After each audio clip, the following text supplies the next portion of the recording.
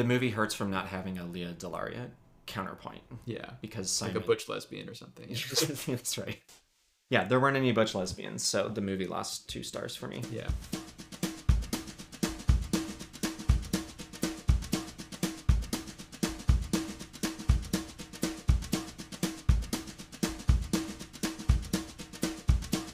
Hi, welcome to Cinema Very Gay, the podcast where we talk about the full spectrum of LGBTQ movies. The good, the bad, the offensive, the... Do you like Eurythmics? I love Eurythmics. We both like Eurythmics? That's great. I'm your host, Jake, here with my co-host, Kevin, and today we're going to be talking about Love, Simon and Edge of 17.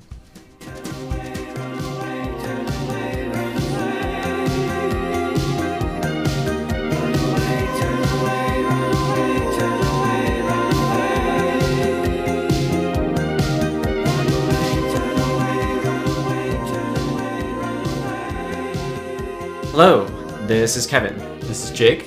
Welcome to Cinema Very Gay. Yeah, we've got a fun episode this week. Yes, we do. I think I said this before we recorded. I don't hate Love, Simon. I just love hating on it. Right. I took the assignment of writing something for you as you hated Love, Simon. Because until recently, I thought you genuinely, actively disliked it. I'm not super mad at it. Okay. I mean, we'll get to it. I'm excited to read this. But like you said, we're talking about Edge of 17 and Love, Simon. Yes. I've just written you something about Love, Simon to read. Okay. So if you can give us a little intro, please. Let's go. Okay. Love, Simon. Oh. A quintessential gay coming-of-age film that is truly universal for everyone. And one of my absolute favorite gay films is Love, Simon from 2018, which I'd forgotten this movie came out then, but then they started making Trump jokes during the movie, and I was like, oh, I thought this movie was 12 years old. And just happened. Yeah. Directed by that guy who wrote Political Animals, or maybe it was Arrow, this stirring tale of love and friendship follows the charismatic and lovable Simon Spear as he is forced out of the closet by some douchebag theater dork. Your heart can't help but ache for Simon and his family and friends who are all deeply, personally traumatized by these events. With the most talented group of young actors ever assembled leading the way, Love, Simon is a bold tale for the ages. Yes. That was beautiful. Thank you.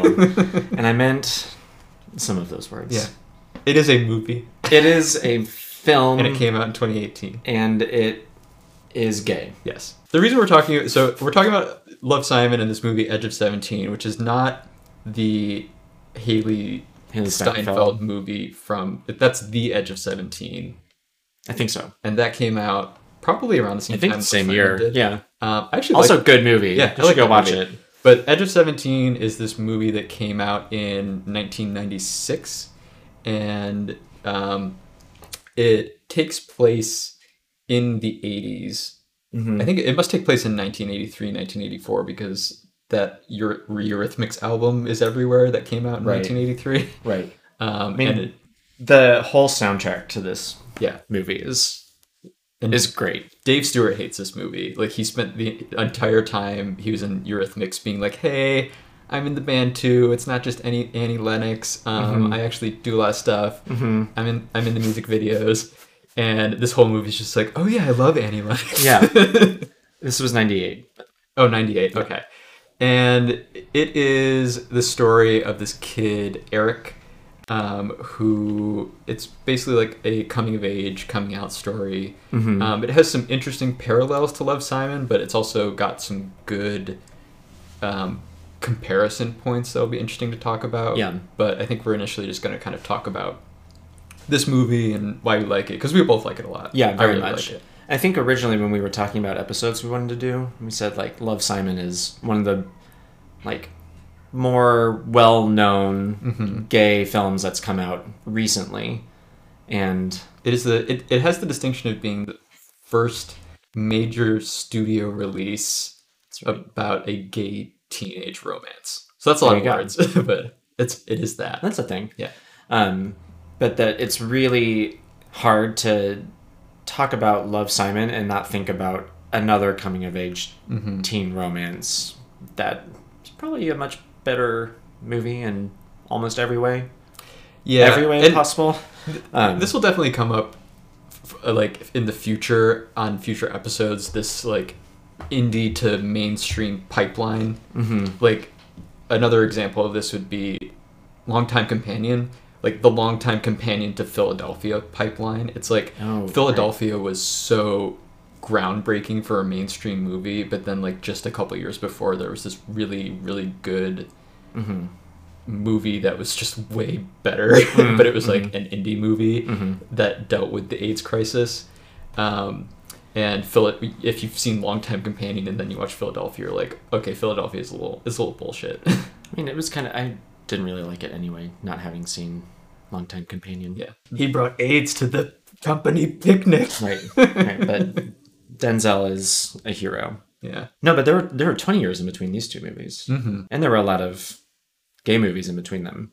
Yeah, it's just interesting. It was interesting to rewatch Edge of 17 again and be like, this was made in 98, set in the 80s, and still feels a bit more realistic and a bit more personal than Love, Simon did. And modern in a lot of ways. Yeah, that is true. Do you want to get into it? Yeah. Some things you liked about it? Yeah, so the movie was directed by this guy, David Morton, who he originally signed on as the co-producer of the movie. And I didn't find out if he was gay or straight, but the writer is gay. And the movie is sort of an autobiographical movie. And he was actually, Todd Stevens, the writer, was originally going to direct also. But interesting. I read this interview that he decided it was a little too personal and that he couldn't bring any objectivity to it. And so he ended up just giving the movie to Dave Morton to direct, which that was interesting. That's really interesting. Yeah. Apparently they were like filming, it's like autobiographical. They were filming in his hometown. I can see where that might be a little much. There's a lot of, this would be unearthing a lot of trauma, I think. He also then went on to do another gay movie and another gay sequel. I've never seen those. Yeah. He also did Swan Song that we watched. I didn't watch Swan Song. Oh. I watched Swan Song. Oh, okay. The Udo. Oh, the Udo Kier movie? I still haven't watched that, but I do want to see that. Yeah. Yeah, he wrote those too. Oh, okay. Cool. So yeah, he's made a lot of gay movies. And so Eric is kind of based on him, and Eric, he has a best friend named Maggie, and they go to work at a it's basically Cedar Point. I think it is actually Cedar Point in Ohio, but it's called something else. Yeah. And Eric's in the closet, but he meets this college kid and they strike up a relationship, but that's only like the beginning of the movie. And so this movie basically gets through the plot of Love, Simon in like 20, 30 minutes. And then it becomes more of like a reason that I like this movie, I think you said this too, is that it has a lot of like highs and lows. Yeah. And it feels more true to life because of that. Like there's a lot of really happy moments, but there's also a lot of heartbreak and even and it ends on kind of like a melancholy note. Yeah, not like a low note, but certainly something that felt very, hearing you say this was autobiographical, like very personal and like very real to what coming out felt like. Yeah, it's a lot. And it's very messy. It is. And I think what makes it more interesting is that it sort of spends time with the, like, instead of just leading up to the first kiss or like that first experience as like the pinnacle of coming out, it's like actually dealing with sexuality and like he's learning what it like, quote, how to be a gay man and like meeting gay people and like being in queer spaces and like deals with a lot of that more than just like, yeah, I'm gay and everything's hard. Yeah, and so one of the characters in this movie is, you know, we're both big Lea DeLaria stans, and she's in this movie. She's back, and she's really good in this movie. She is sort of. I also really like intergenerational gay stories, so that was a big plus for me in this movie. Yeah, and she has this really great speech towards the end of the movie about how it takes a while even after you come out to accept yourself. Like it's not like you come out and you're like, because a lot of people end up accepting Eric, not everyone, but he finds acceptance, but it still doesn't totally translate to him into fully accepting himself. Yeah. And the movie just ends with Angie, is that her name? Yeah, Angie. With Angie being like, yeah, that's just gonna take time. This isn't gonna wrap up by the end of the movie. She's like, you thought it would get easier? Yeah. Just laughs at him. Yeah. So do you want to talk a little bit about? I think the way the relationship with Rod. Rod. I forgot that. I had seen this movie before. I forgot his name was Rod. But Rod's the guy he meets at the when they're working at the theme park. Which another thing to note about this movie is that it's like a very like working class movie, which is interesting, especially compared to Love, Simon, which we'll talk about in a bit. Yeah. But Rod's this college student, and the movie does such a good job of just visually and emotionally representing that like first crush. It's really good. Yeah. There's all of the glances and the like awkward positioning, and when he's trying to like sneak little looks at him or check him out. But it happens really quickly too, which I had forgotten that they sort of. I mean, Rod is out, so Rod tells Eric that he is gay, or that he had a boyfriend, I think is how he tells him. And you can see Eric really latching onto that fast. And like you said, it doesn't take very long for them to have their first encounter in the freezer, which I thought was really cute. Yeah. It was really cute. And then I think the most, like the best shot in the movie, basically, is they all get drunk after they all finish their summer job, because it's just a summer job. And they're in this cabin, and so Eric's best friend, Maggie, has a crush on Eric. And Eric leads her on, and it's very painful to watch. Yeah. And so it's Eric, Rod, and Maggie on a couch. And Eric and Maggie are making out, but Rod sticks his hand on Eric's crotch. Yeah, right to the shorts. Yeah, it was like, oh, that's so good. Yeah. I love that shot. That was hot. I wrote hot. Rod digging into Eric's shorts. Yeah. And then they really, the hookup scene's pretty, I mean, it stops short of them actually having sex, but they like do get naked, and it's fairly explicit. Yeah. I like that the actor who's playing Eric played it really well, that he's like very turned on, but you can still sense that he's really nervous. So there's sort of that sweetness. And then Rod, with his more experience, he's like movie, guiding him a little bit and directing him how to have that encounter. I know, and the movie makes you really like Rod. Yeah, because like especially the thing that made me really like him especially was when they're about to have sex for the first time, Eric is about to go down on him. Yeah. Just because I think Eric thinks that it's like weird for two guys to kiss, and he's afraid to be too intimate and all this stuff. And then Rod's like, no. Yeah. And where are you going? And he kisses him.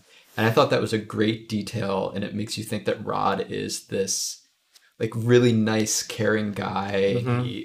And then that's kind of it. Yeah. Then Rod goes back to college. Yeah. And Eric's left on his own, and kind of don't hear from Rod for a while. Yeah, and it kind of just turns out that Rod was just kind of good at seducing Eric, which is kind of devastating. It's devastating from Eric's point of view, but then you're also like, yeah, Rod was just home for the summer, and it was just a fling to him. But you like felt like Rod. Yeah, it hurts. He felt like he was a nice person. You felt like they were going to be together, and then it turns out he's just a college student who like is good at hooking up with guys. Yeah. And he doesn't really care. Like Eric is just another guy to him. Yeah. It's devastating. It is. I mean, I won't disagree with that. Yeah. But then when Rod's away, now Eric is left, and he's starting his senior year of high school now. And he and Maggie are together. Yeah, it's nebulous. It's like a half together, like they make out sometimes. Yeah. She's always over at their house because her Eric's parents know her and like expect her, but Eric starts like, you can tell he's like trying to explore his queerness in like subtle ways. It was always music, kind of like trend alert. If you're into music as a teenager, you're probably gay. Probably. but he like starts dressing up more, and he gets those haircuts that are increasingly, I guess, gay. I don't know. They're just like glam rock haircuts from the 80s, or like punk haircuts. And then he like dyes his hair, and then that's too much for Mom. Yeah. She didn't like that. And then he starts wearing makeup. But Maggie puts the makeup on him, which I thought was interesting. Yeah. And then he starts going to a local gay bar, and he meets up with Angie. So Angie was their boss over the summer. But then he meets up, he goes to this gay bar, and he meets Angie there. They didn't plan on it, but he just runs into her. And he meets, like, you know, some trans people, some drag queens, some gay guys. And they just kind of flirt a little. Take him under their wing. Yeah. And it's cute. Yeah, it is. I thought that was really sweet. It's like, oh, this is what I wish, like, you talking about an intergenerational, like, friendship. Like, this is, like, the mentor that I wish I had had. Because Angie is so loving to him, like a big sister. And she gets mad at her friends for, like, giving him a hard time. Yeah. And then there's a lot of just adults hitting on him. And then he even recognizes that he's jailbait at one point. Yeah. And he's like, okay, this is a little But that turns kind of into a sad moment, too, where he realizes that he's kind of being exploited and that he wants more of, like, an emotional connection with people. And that's when he reaches out to Rod again. And then it's just more sadness. This was hard. Yeah. Did you like Eric? Yeah, I thought Eric was he was a good character. Yeah. Especially, I just really appreciated the way the movie makes him so curious about his own sexuality and how much that becomes a part of the movie. Because you think the movie seems like it's going to be sort of a love story between two guys, but it ends up being more about one character learning about his sexuality. And part of that is that you're going to have a lot of different relationships, which is, again, that feels more true to life. Yeah. I agree. I thought he was very relatable. There were a lot of those experiences like that just hit really close to home. Like, he's in the Midwest. He's like a little closeted boy with a girlfriend who's actually his just a best friend, but he wants it to be more. So bad for Maggie. Yeah, it was hard. Maggie is a really good character, much better than her counterpart in Love, Simon. Yeah, which we'll get to. So eventually, Eric does come out to Maggie, and it's so like you can tell this actress does a really good job. Because you can tell she's devastated, but very aware that she needs to be supportive. I've been trying to decide if I was going to tell you that this was just a phase or to tell you the truth. I need you so bad. No. Eric, you're my best friend. But then Eric sort of pushes the limits of what he can do with that. And by the end of the movie, their relationship is kind of fractured. It doesn't really... Yeah, they're not really friends. No. And then it's hard because I think there is this thing about, like, coming out, and I'm thinking of what Love, Simon does, which is, like, Simon is lying to people, and then he comes out, and then he is, like, called out for being a liar. Yeah, so there's this thing about him coming out and friends sort of reckoning with the fact that he had held a secret from them, or like he had withheld information from them. I think what Love, Simon does, we'll talk about this, is like he lies about other things, but also people take it really personally about his coming out. Like it's impacting them. Whereas Edge of 17, I think Maggie really tries to like be invested in him and like maintain the relationship in a way that felt realistic and more honest. But then she goes to meet him at that gay bar, and he sort of abandons her, or doesn't recognize her, and it's really hurtful. And then they sleep together, and the next morning so hard. That's another thing that I find very compelling about this movie, because like Eric is at fault sometimes. Like obviously I empathize with him so much because it's very messy, but he he like makes some not great decisions, and like the morning after they sleep together, he just like wakes up crying and turns to Maggie and he's like, I'm sorry. And Yeah, like that- I don't begrudge, like it's really sad, but like it's hard to begrudge Maggie being like, I can't be around this anymore. Yeah, I agree. I honestly, this hit really close to home too, because I was sort of mirroring my Yeah, I've had an coming experience out. like this too. It was like it was in college, but like had a college girlfriend, came out to people, ended up getting back together with her, and then there was a moment where it was like, oh, we just slept together, but I woke up and it's like, now I'm really sad. Like, yeah, this is crushing. So a lot of this did feel like yeah, reliving some old things that weren't great, but yeah. it's real and it portrayed it realistically. And so Right. the movie ends, relationship with Maggie pretty much broken. Mm-hmm. The last thing his mom says to him, because he comes out to his mom, is his mom says, I don't know how to handle this. He says, I love you, I'm still the same. Yeah. And she doesn't say it back. It's like, ugh. And so, but then the trajectory for the last like 15 minutes of the movie is he's trying to like go back into the closet. And that's why he sleeps with Maggie. But then the movie ends with him going back to the bar, which he hasn't been to for a while. And he sees his friends, and Lea DeLaria sings a Torch song in his honor. And it's just like, you know, it's a very melancholy ending, but you know that he meets up with a guy who he had met earlier in the movie who seems nice, but like the movie's not suggesting that like he's going to be the one. But he has like a safe space and a found family. He's chosen his family. Yeah. I think that felt nice. Is that is very real, that you will find comfort in family, and a lot of queer people find that in other queer people because they don't have it from their friends and family. Yeah. Because of experiences like this. Yeah, it was very touching. Yeah. I'm still thinking about like a lot of these things were things that I personally experienced. Was like, this was a lot of I think my coming out saga. I think any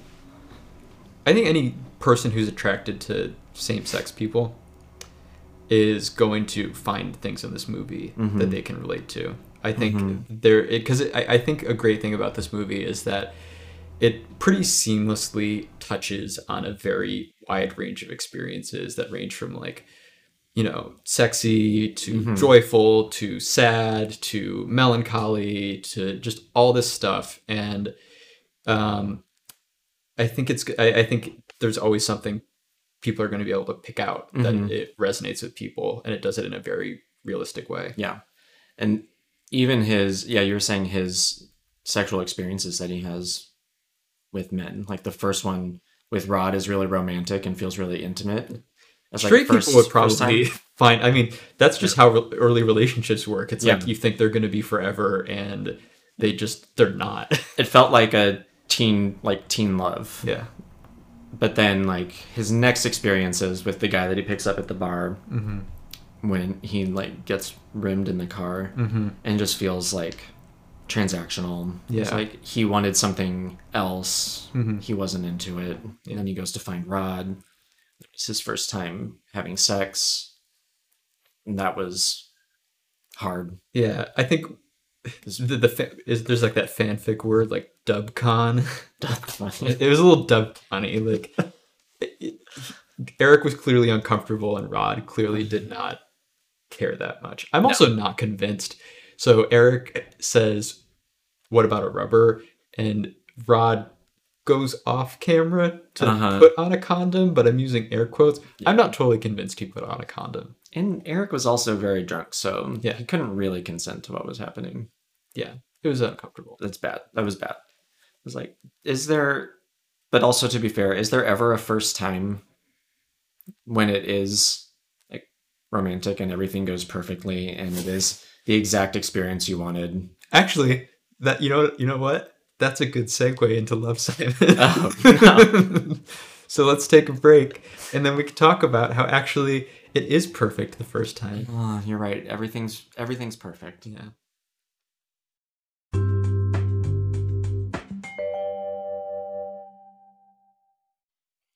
Love Simon. Yeah. Okay, can I just get my spiel out All right, about... Okay, yeah. because again, I don't hate this movie. I think I did not like it that much the first time I saw it. Mm-hmm. And I think if... For one thing, I think if this movie came out in like a pre-streaming era, I might hate it more because it's like this would probably be the most available gay Yes. teen movie. Yeah. But like you don't have to watch this.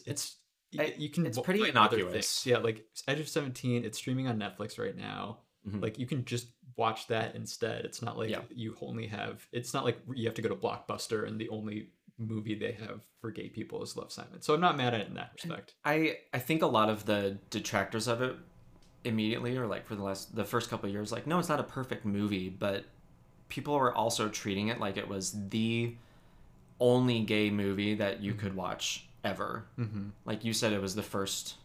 What did you say? It was the first. It's the first major studio release gay teen romance. Romance, great. But it's not like it's the only gay teen romance that has ever been made, and people just sort of took it as like. And we could also list off other movies besides Edge of 17 that came out before Love, Simon. It's just they weren't major studio releases. Yeah, but at the same time, it is a sort of a fair criticism because the opening line of this movie is, "I'm just like you." Yeah, which is just designed. It's designed oof. to make anyone who's ever like taken a queer theory class just cringe. It's so painful. But Like another reason I don't hate this movie is because I wouldn't say I like it. I probably never would have watched this movie again if not for this podcast. Mm-hmm. But like I don't think it's bad that there's a movie about a boring gay teen, and especially I was a boring gay teen. I was not Eric. I was not Eric from Edge of 17. I was Simon. That wasn't even as interesting as Simon, I don't think. Yeah. So, but at the same time, do I want to see a movie about me as a teenager? No, it would be very boring. But you probably didn't have charismatic, hilarious teachers like Simon had. Oh, Tony Hale. Cracking jokes Tony left Hale in and this right. movie has some boundary issues. I actually did not like Tony Hale's character. We'll get to my list of eek versus cute. Okay. And Tony Hale is firmly in the eek category portion of this. Especially his last scene. But... And then teachers trying to be cool is just like, as a teacher, that is the movie trope that I just... Something I like about this movie is, so compare this to Edge of 17 where it's 1983 and gay people are much less accepted by society, and so there's like all this pressure to stay in the closet. This movie is more about somebody who has every reason on earth to come out but still can't. Like his mom is super progressive. His dad makes gay jokes, but like you can tell if Simon were out, it would be like a bonding moment almost. Yeah. Like they could like crack gay jokes together. Yeah, like he says he makes gay jokes, but they're not like the most offensive things. No, it's he's not using slurs. Yeah. He like says one of the bachelors is gay or something like that. Yeah, which, it's like he's obviously gay. Yeah, well, yeah, probably. I'd probably say that. And then like his friends are really like his friends would be fine with it. Yeah, because they're so diverse. The school's very diverse, and it's just this like inchoate, internalized homophobia that I think is like I actually think that's important to like see in a movie. Because that's a thing. Agreed, that is a thing. And agreed, like this is not a story that is universal. It is not. He is not just like everyone. But like I remember seeing this movie. I watched it on a plane. I watched it on a plane the first time too, because I was like, I don't really want to watch this, but I'm on a plane. Yeah, but, like I watched it with my husband and actually my now mother-in-law, and she loved it and thought it was like charming and cute and sweet. And I was like, oh well. If this is like the thing that will get the Midwest, like Bible Belt, middle-aged people to like fall in love with a gay teen romance, then like sure, this is not doing anyone any harm. And I think if you take it as like the gay story that we all have to relate to, then it doesn't work. And it's also a movie that you can watch with your mother-in-law, which like I would not watch Edge of 17 with my mother-in-law. No, there's So rimming in that one. It's nice to have, I guess, a movie you can watch with yeah, an older, more conservative generation. That's fair. That's fair.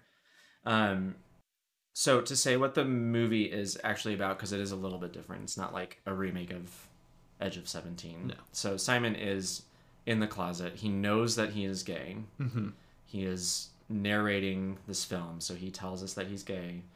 And then he's hiding his secret. And then there's this like school gossip blog, sort of like the Gossip Girl. I couldn't tell like what sort of thing it was, but like people, it's like Post Secret, but for their school. It's like, didn't Easy A have something like that too? Yeah, it was like was that a thing? I don't know. Not when I was in high school, but well, we're old. And so someone posts somehow that he is gay, and then Simon messages the student back. Someone posts that they themselves yeah. And Simon messages them back and is in this like back and forth with an anonymous person who is gay at his school, and then spends the first half of the movie like wondering who it is, picturing him with different boys, like meeting and coming out and being happy. And then there's a douchebag theater kid with like, this is in the eek. He's a classic fedora tipper. He's cute. Yeah, he right? is. Yeah, like that that internet trope. It's like he's a fedora tipper. Like like hello, milady. Yeah, he's a gentleman. Let me open doors for you. Yeah. Ugh. Yeah. His name's Martin too. Who like finds Simon's secret, blackmails him. Then Simon is eventually like forced out and then has to reckon with the fallout. Yeah. I just, the whole blackmail thing was really... It cannibalizes a lot of the movie, stupid. Especially when you compare it to Edge of 17, which gives itself so much space to explore Eric as a gay person. Yeah. Love, Simon has to deal a lot with just the fact that Simon is being blackmailed, and it doesn't really feed into any exploration about his own sexuality. It's just him. It actually he has to like force a relationship between two straight people is what the blackmail amounts to. Very strange. But he does explore his sexuality. Remember, he searches how to dress gay, and then wears a tight t-shirt. Just a tight t-shirt. Yeah. That's about the extent of it. Even the music. So the music. Yeah. It was curated by Jack Antonoff, who's a straight person, and so the music's not particularly gay. It's more just like cool teen music, I guess. I don't know. But like Edge of 17 was like Bronxy B and Debbie Harry, and it's like, yeah. And this is just, so like, I don't even. Chainsmokers. What do kids listen to? I don't know, in 2018. Yeah, this movie was made by so it's based on a book written by a straight woman. Clearly, yes, and it is. I couldn't find if it's written by a man and a woman. I couldn't find if either of them were queer, but they're the creators of or co-writers of This Is Us, and the creators of How I Met Your Father. So I feel like that itself kind of tells you what kind of movie this is. It's like it's melodrama. It's kind of schmaltzy. Yeah, yeah. How did you feel about Simon, like as a central character? I just didn't find him, like, again, I wouldn't find myself that compelling as a main character in a movie like this. And you were more interesting than Simon. No, I was a very quiet teenager. I did not talk that much. I just kind of like sat in class and read under my desk, and then like went to the yearbook office at the end of the day and hung out with the yearbook people because I was a yearbook editor. Like, I was not like living it up. Right. He did go to parties and have friends and went to the football games. Yeah. Which actually, I'll say one thing in Martin's favor. That Freudian slip costume was actually kind of funny, and people were being haters. That was good. Yeah. Everyone was like, "Ew, what are you?" And I'm like, "That's actually kind of clever." He is funny. Yeah. I just hate him. Yeah. His function in the movie is such like a... It's too much. He takes up too much of the movie. And yeah, I don't he didn't need to be there. Yeah. And then the counterpart, so Catherine Langford's character, Leah, is his friend who is, turns out she is in love with him, but they're like best friends. So she's the Maggie of the movie. So she's the Maggie. She really had no function to me. She wasn't in the movie that much. She was in like just a non-character. 3 scenes or something like that. But then when he like, quote, betrays her, and I mean, he did lie and manipulate his friends, but like lying to her was supposed to be like, that was the big emotional like climax, was like, yeah. Like, well, it's the same issue with from him. It's the same issue with like Martin distracts from whatever this movie's trying to say about being a gay teen. Yeah, because like everything, even when he comes out, it's just informed by Martin outing him to everyone, and everyone realizing that he was manipulating them, not because he's gay, but because of Martin. And so they're mad at him for that reason. Yeah. She was just. I think it's hard to like. I watched Edge of 17 again first before I watched Love, Simon again.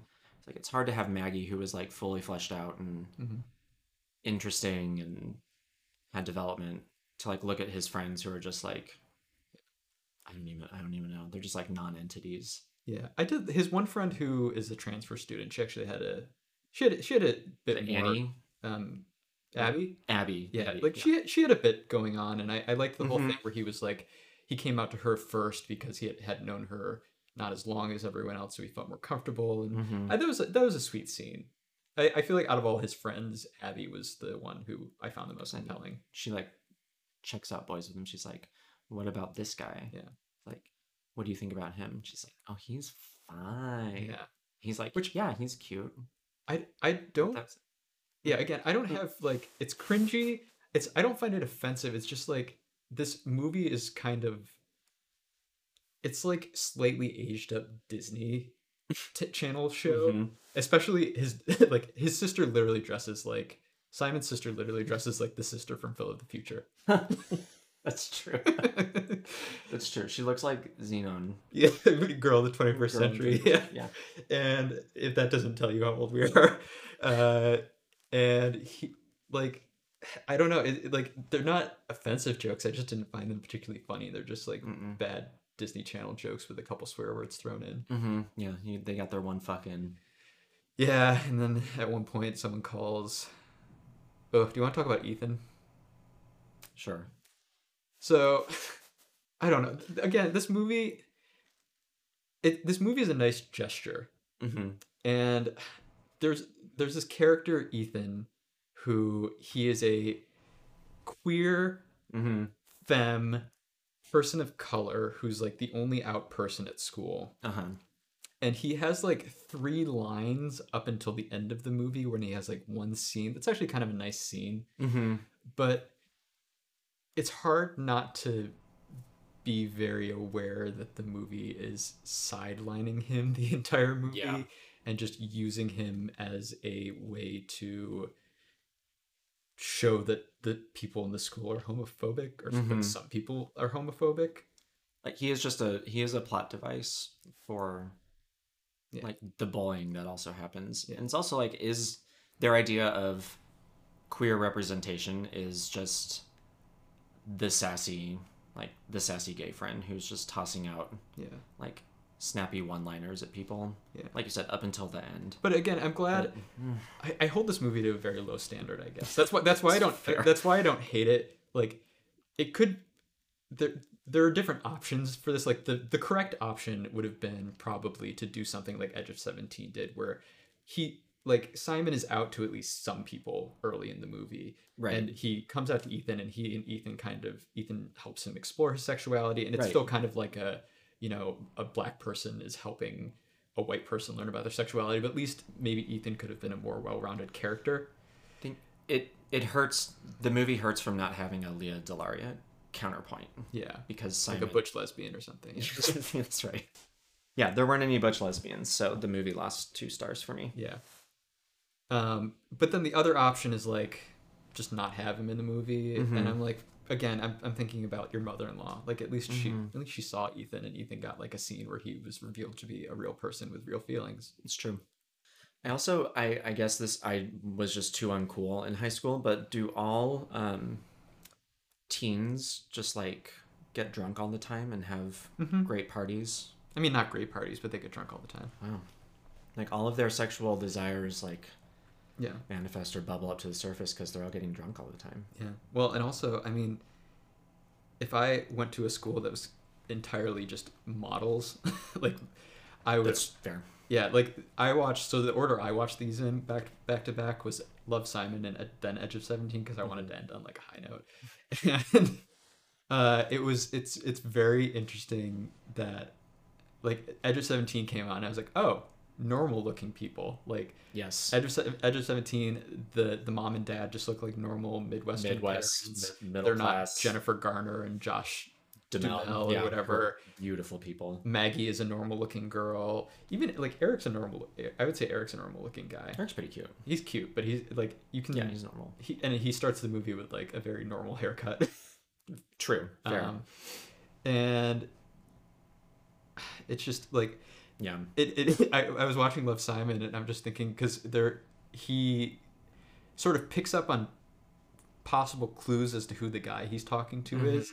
He never has to worry that the guy he might be talking to might be ugly. Yeah. It's either like Keenan Lonsdale, who's just beautiful, Yeah. or like this cute little blonde twink. Miles or, Heiser. yeah. He's so boring. Who is he? I've never seen him in anything else. He's also in 13 Reasons Why. Oh, okay. I've never seen that. I think he guest judged on Drag Race Oh, one time. well, I forgot. But he was Maybe- boring on that yeah. too. Like I think he's But like he's not unattractive, right? yeah. Yeah, like he's conventionally attractive.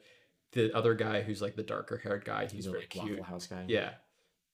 So like Simon never has to worry that he's talking to someone who is who's ugly, and then it turns out that Keenan Lonsdale is the guy who he's been talking to, who's like jackpot. he's beautiful. Yeah. And as soon as the end of the movie, as soon as when they meet up, Keenan Lonsdale's like, "You're not disappointed, are you? You're not disappointed that it's me.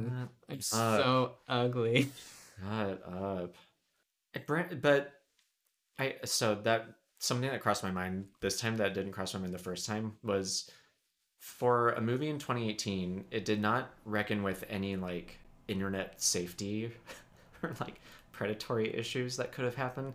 It's like nothing is stopping any random weirdo on the internet from posting on this high school's I mean, again, post secret. This book was written by a straight woman. So like I'm guessing she wasn't in the like gay chat rooms. the Simon narrows it down to she could have been. Oh, that's true. She might have. She might have been. That's actually still to my point. yeah.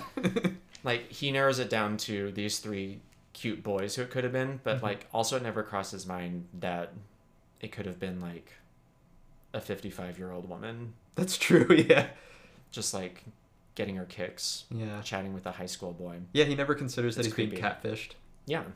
That's true. Anyway, I have a list of things that Yeah. I want to hear this list. that are eek and cute. So I was going through and just like trying to decide if this is actually a cute movie. And some things are, but some things definitely lost some stars.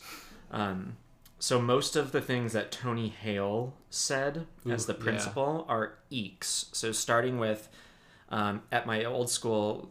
Oh, no. Starting with look at those new kicks, my brother, which he says to a black kid. Yeah. It's painful. That's painful.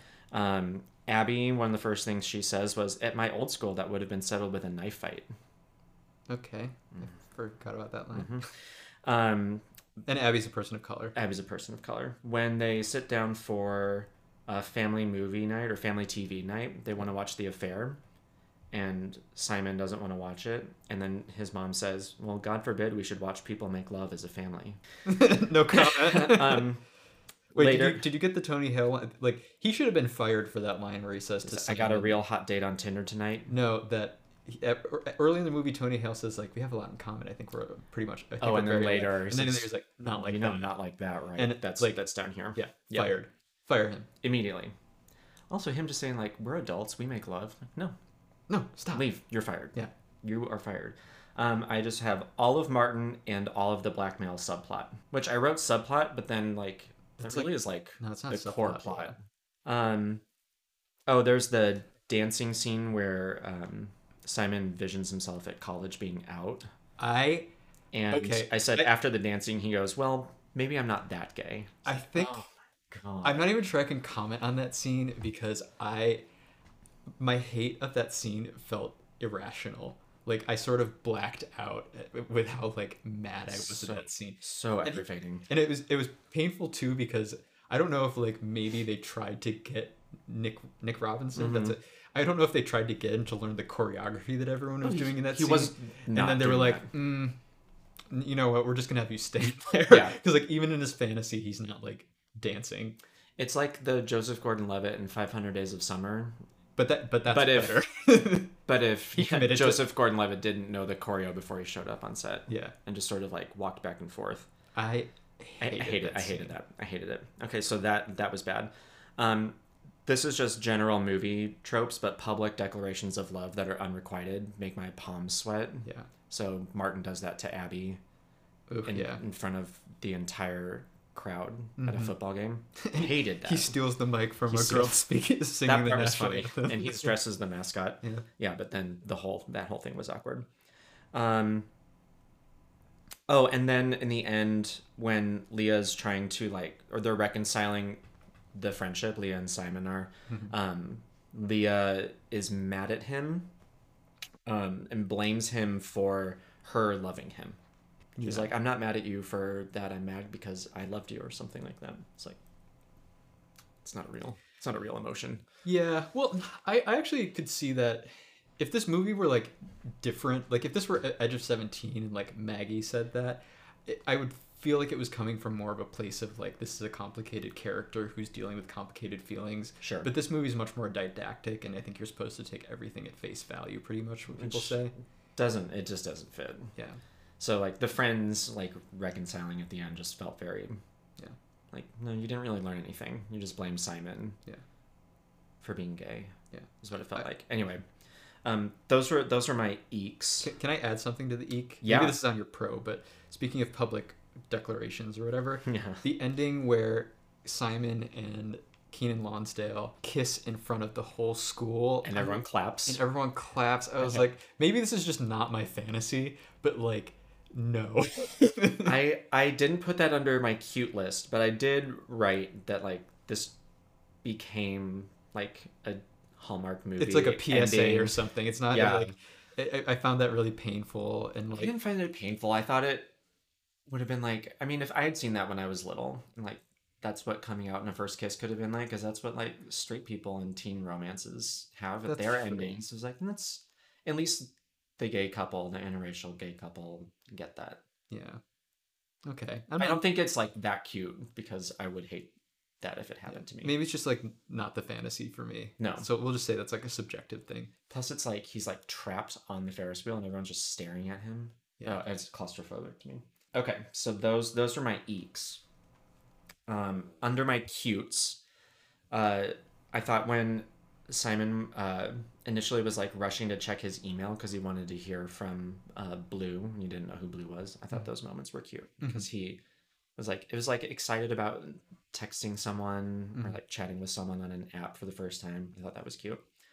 When he calls his mom and he says, "Come pick me up, kids are drinking alcohol," I thought that was funny. I think that might have gotten a laugh out of me. Yeah. When he is picturing Keenan Bram, he's like picturing him as Blue, which is actually who it was. And then Keenan looks into the camera and says, "I can't stop thinking about kissing you," and was like staring into my eyes through the screen.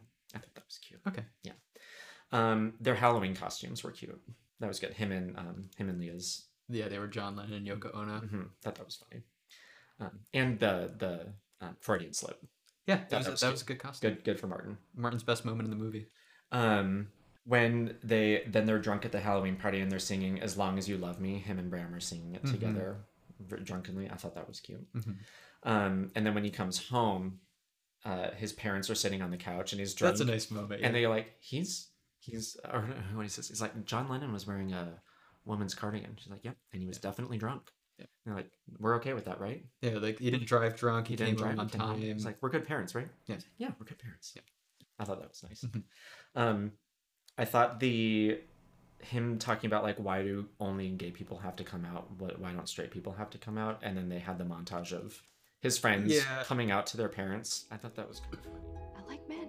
You get that from your dad, is that? I'm in love with Nick. I feel like I've been raising a stranger. Yes, absolutely. I think I laughed, but I've also seen that bit done before. That's fair. But I don't want to hate on it too much. Thought the him coming out to Abby was actually really sweet. I did put that under cute. That's one of the best scenes in the movie. Yeah. You surprised? No. So you knew, No. but you're not surprised. Do you want me to be surprised? I don't know. Okay. Well, I love you. So.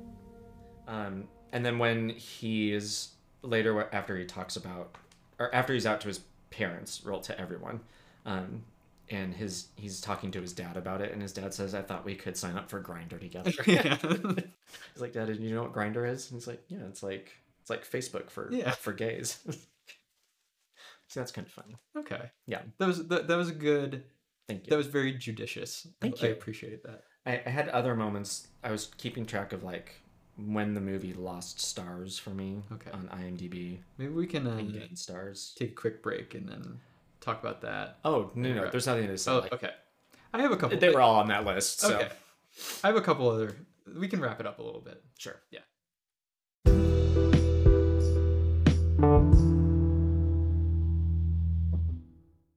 Okay, so last thoughts on Love, Simon? Too much else to say. Yeah. It's just, again, it's very interesting that Edge of 17 came out in 1998 and was this movie that was out there for 20 years, like 20 years exactly. Mm-hmm. And then Love, Simon comes along and it's just this narrative about it being groundbreaking. And it's kind of only really groundbreaking in like a marketing sense. Yeah. Right? In that like Hulu had it and streamed it. Yeah. Like it's not a bad movie. No, I don't think so. It's not a good movie. I think it's good. Okay. I think it's good. Yeah. And especially I could see also like, I saw this when I was like in my late 20s. Maybe if I were 14 and this movie came out and I didn't have like access to like at my fingertips just every movie under the sun, I would appreciate this a lot more. Yeah. I just don't need it. I don't need this in my life. Mm-hmm. And I think what you were saying too about like this movie doesn't reckon with the privilege that any of its characters have. Like he has no. So like, this is not a reason. working class movie. No, like he has no reason like from his immediate environment to be afraid of coming out. Yeah.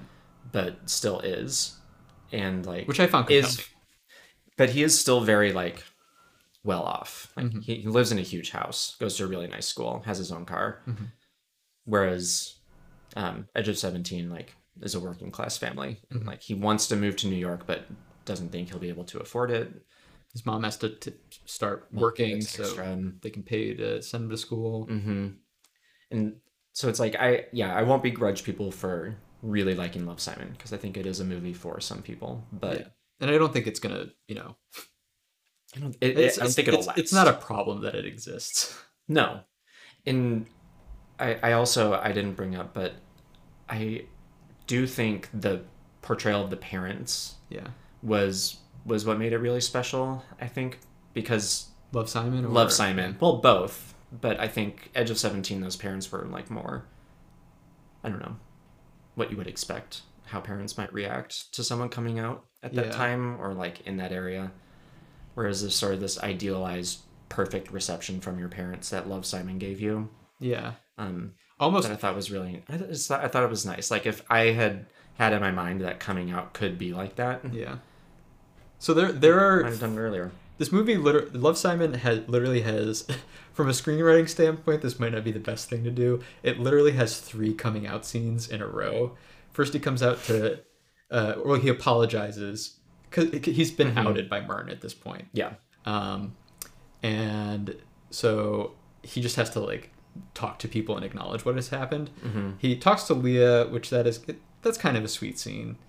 And they're just kind of like, well, you know, this Like is when on the sidewalk. yeah, on the That part, sidewalk. So that was kind of a sweet scene. Then he comes up to his mom, which I would rank that like third in these scenes, if only because I was so aware of how like overwritten the scene was. Like maybe she had this in her back. She probably had this speech in her back pocket, and it was a very good speech. But I didn't like feel it viscerally. Oh, I kind of did. But then I actually teared up a little bit during the scene with his dad. Yeah. I felt like that one was more natural and sweet, and like I really do not have any problem with both of his parents being super accepting. Like I think that's great that that's in the movie. Jennifer Garner, actually, I look back at like other performances from that year. She's probably on my short list for like best supporting actress. Her speech to her son was really touching. Yeah. It would have made more sense if she had like a piece of paper out and was like reading off of it. That would have been funny.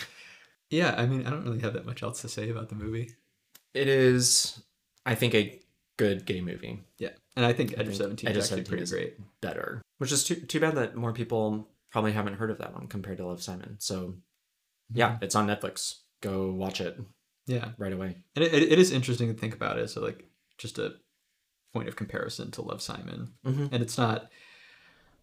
I don't think that it's necessarily makes Love, Simon a lesser movie. The fact that these both exist, it's just probably a matter of preference. And if anything, I think that.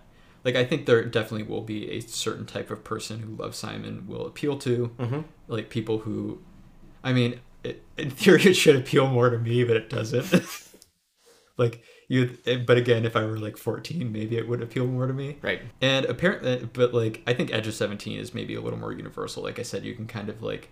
It has a much broader view of what the experience of being young and coming out is, and so I think different people can pull different things from the movie, and you shouldn't be putting the weight of having to be a perfect universal coming out gay story on any single movie. Anyway, like there are queer people in both of those places in the country and like coming out and having to deal with their own surroundings. So it's like those are probably realistic stories that people have gone through, and so it's not like they need to be just like us. And like and apparently I did not know this, but that Love, Simon is a TV show now. Yeah, Love, Victor. I didn't know this until yesterday, but you said you watched it. Yeah, we watch it. Can you talk about that a little bit? Is it similar to Love, Simon? Yes. So Victor is the central character, and it's like it's very similar that it's the same high school, but Simon is now in New York. And Victor's like trying to deal with coming out. Oh yeah, there's that whole thing where you would forget that Simon is actually a theater kid in this movie. Yeah. Like he is in a production of Cabaret, but he seems like the most uninterested in theater kid. He's not good at it. Yeah, he doesn't have a theater kid, like, except to the extent that this entire movie has like a theater kid energy. Simon does not have a theater kid energy. He's still very like reserved.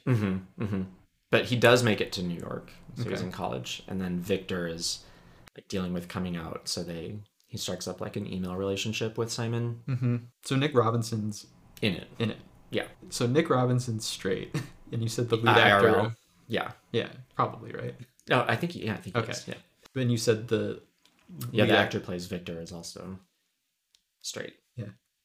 Again, it's like the seems like a weird move. Again, this whole franchise could just be summarized in like, it's a nice gesture. Yeah, that's good. Love, Victor does try to deal with the like other issues besides just Victor being a gay kid in a well-off high school. Okay. Because his family doesn't have as much money, so he's dealing with class a little bit, and his best friend, who lives in the apartment building with him, doesn't have money. And like an apartment building. Yeah, they live in an apartment. Not a mansion. No, not a mansion. Then like parents are going through a divorce, and also they are Hispanic at a predominantly white school. Okay. It's got some stuff to say, I suppose. I saw that it got renewed for a third season, so apparently I'll watch it. Yeah. And this season two ended on a cliffhanger, so we don't know who Victor is going to be with. Oh, that's the cliffhanger. Yeah. It ended with someone opening a door. We don't know whose house he went to. Interesting. It's a robust little franchise right now. Well, good for them. Yeah. Good for Simon. Good for Simon. But Edge of 17 is better. So go watch Edge of 17. Yeah, and I'm glad to hear. I didn't know Todd Stevens did Swan Song, which I still don't watch, but I'm glad he's still like Good little movie. doing stuff. So, and I'm sure we'll talk about the series of schlocky gay romps. I've definitely seen a trailer for Not Another Gay Movie, and it looks like it was made on a budget of like 2. Like Yes. you get 2, Uh-huh. and you have to make a movie. That's right. But So we'll circle back to Todd Stevens. we'll talk about Todd Stevens again. But yeah, that's Love, Simon and Edge of 17. Now we'll go to our miniseries. Let's do it. Yeah.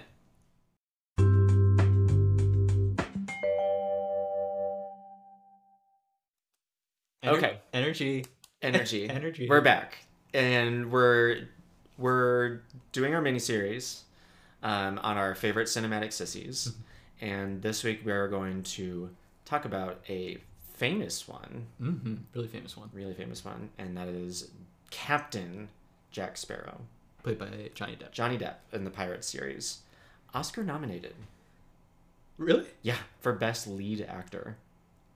I For did- Curse of the Black Pearl. That's kind of cool. I kind of like that. It's kind of a good nomination. Yeah, I rewatched this movie for this probably for the first time since before I saw the third movie in theaters. And yeah, same. I think I'd forgotten how good it was. Like, this movie is actually really good. I think it's good. I think it's really good. I think it's a really good. They're fun. It's really well plotted, and it kind of has something for everyone. I had forgotten that it's like an action movie, and it's funny, and it's got like the romance. The romance is such porn for women and like gay guys. Like the way that whole thing ends, with it's like Governor Norrington or whatever at the end of the movie is like, so this is what you've chosen. He's a blacksmith, and then Elizabeth is like, no, he's a pirate. And I'm like, the line that spawned a million fan fictions. Like, just every young girl on the internet in 2003 was like typing away at their keyboard. Well, plus it was Orlando Bloom, so everyone was already wet for him. Yeah. It also has, I think 2003, 2004 might have been the year of like the last great blockbuster scores. Like, it was like Harry Potter, this movie, and Return of the King. And like, has there been a great blockbuster movie score since then? Wish you would have asked me this question before we recorded, so I could. But I'm like thinking about like, I've watched Interstellar is a great score. Do you mean like franchise score? like a big blockbuster franchise. Like, I mean, Black Panther's score got nominated for an Oscar. Okay, hum something from that for me. It's got the little drums go. Okay, Black Panther. We can go with that. But that's not what we're talking about. No, but this was a this was a big franchise. It's still going. Is it still going on? I looked this up. In theory, there's going to be a 6th one, but there have been 5. There have been 5. I've only seen the first 3. Yeah, I haven't seen the 4th or 5th then. And I remember sort of liking the second one, and then the third one was pretty bad. I definitely saw them all in theaters multiple times. But this one's really good. And Jack, he was kind of a risk. Yeah, and this was, so when you proposed this, I thought this was interesting because, like, initially seeing those movies, I was in high school when all 3 of those first ones came out, the first trilogy. Yeah. Something like that. This one came out in 2003, the first one. Oh, so then it was. We're really only talking about really just Curse of the Black Pearl. Yeah, because I don't remember the other ones. I did not clock Jack Sparrow as like coded in any way or like in any way a sissy. I think because he was playing something so over the top, like charismatic, that I just read it as, I don't know, like physical comedy. But then in hindsight, it's like, oh, Yeah, of course. He walks around with like He sashays limp around, wrists, and he'll like hold one hand up and one on his hip, and he wears makeup. wears A lot of jewelry, lot of eyeliner, a lot of rings. Mm-hmm. He's like canonically straight. Like he gets slapped by a bunch of courtesans in this movie. I actually kind of like that bit. I think it's funny. Funny. But he never really shows an interest in, like, even Elizabeth. Like there's like a couple scenes where he like jokes about how like, oh, it'll never work out between us, but like even that you can kind of read as just like a coded gay thing. True.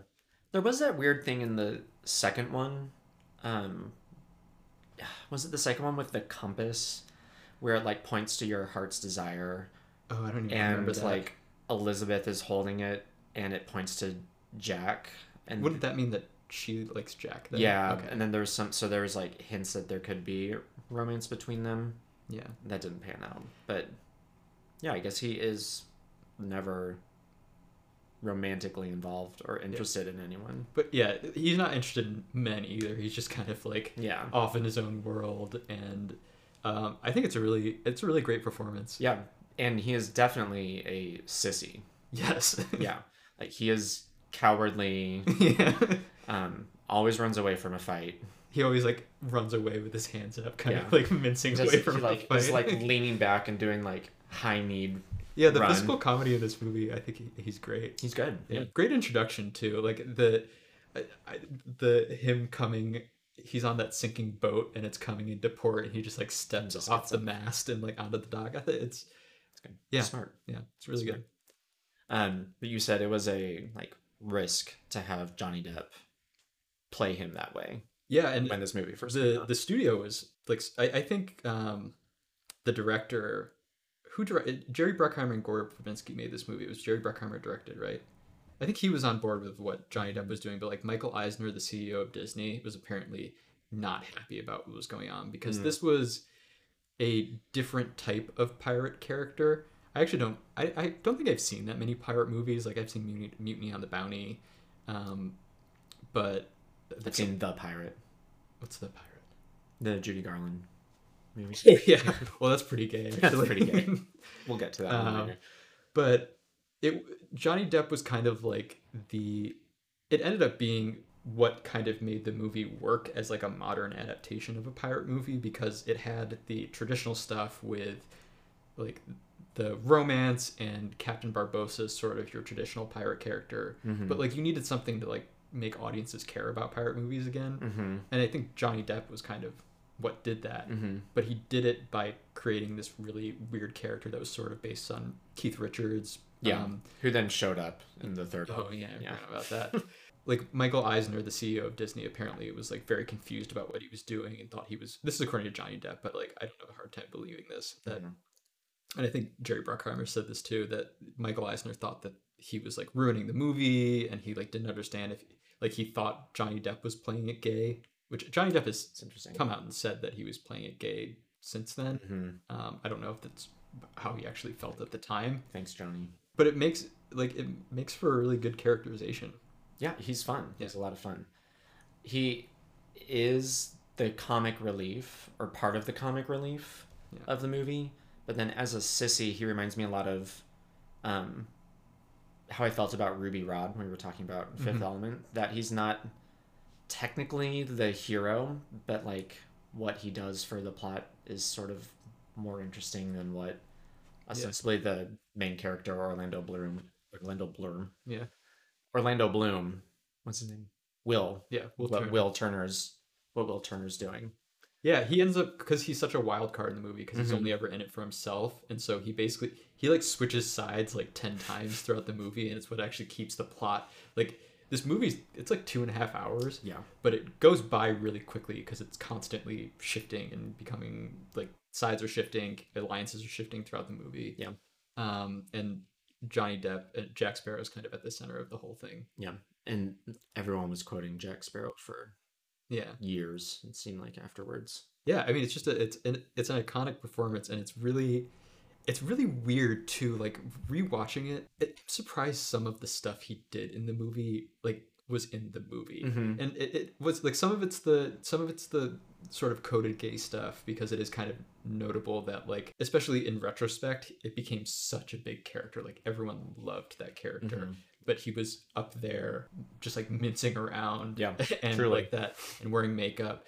And so from like a cultural standpoint, I think that it's really interesting and kind of cool that there's like this sissy action hero, because he's actually a good sword fighter too. Like, that's He does hold his own, but like even when he's always drunk. Yeah, but even like there's that one line about how he got off the island, and Will and the first mate are talking about how how did he tie a bunch of turtles together, and Jack just comes up and he's like, I used hair from my back. I was like, what? That's such a weird image. And like, it's such a, it must have been ad-libbed, right? Probably. Like when he has like a full head of long hair. Yeah, but like he roped together a bunch of turtles using his back hair. Like, that's such a weird line. It sort of made me think of like a performance in the 90s by Jim Carrey, where it's like over the top. They probably just let him sort of take the script and do what he wanted with it. Yeah. And then let everyone else play off of him. But it was sort of the lifeblood of those movies. He's also the only character that's been in all of them. Like, he's still in them, right? I feel like Jeffrey Rush might still be in them too. I'm not sure though. I'm really not sure. Yeah, I haven't seen them all. Yeah, that's okay. I do love Jeffrey Rush in these movies too, though. Yeah, he's good. Captain Barbosa. Him and Jack Sparrow, they're just like bitter ex-boyfriends who are fighting one another. That's good. So yeah, great sissy character. Yeah, I bet I'd be curious if, just kind of gaming this out, I wonder if this movie came out today, if Jack would be like bisexual or something. Like, canonically in the movie. I could see that. Yeah. Maybe not though. But like, it would be, it's Disney, so it'd be something like he's getting slapped by a courtesan, but then he gets slapped by a man too. Yeah, but right like, after that. I also I still think that would be funny, and be funny. I don't need like an entire subplot about Jack Sparrow having like a boyfriend. Like, nobody wants that, right? I'm guessing, if I had to guess, I would, like you said, like with the Elizabeth thing, like they implied that they might become a thing. I bet people were just like, no one wants that. Like, Jack Sparrow's not like, that's his literal thing is he is only in it for himself. Yeah. And by having like a romantic partner, you kind of strip him of what makes him compelling by kind of stripping him of his wild card status in the movies. Yeah. I don't really have that much more to say about it. I just think he's a cool addition to this canon. I think he's a good sissy on this list. I think he, like, the wild card. He had some spice to our sissies list. Yeah. So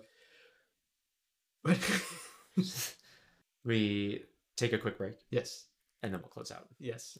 That is the correct answer.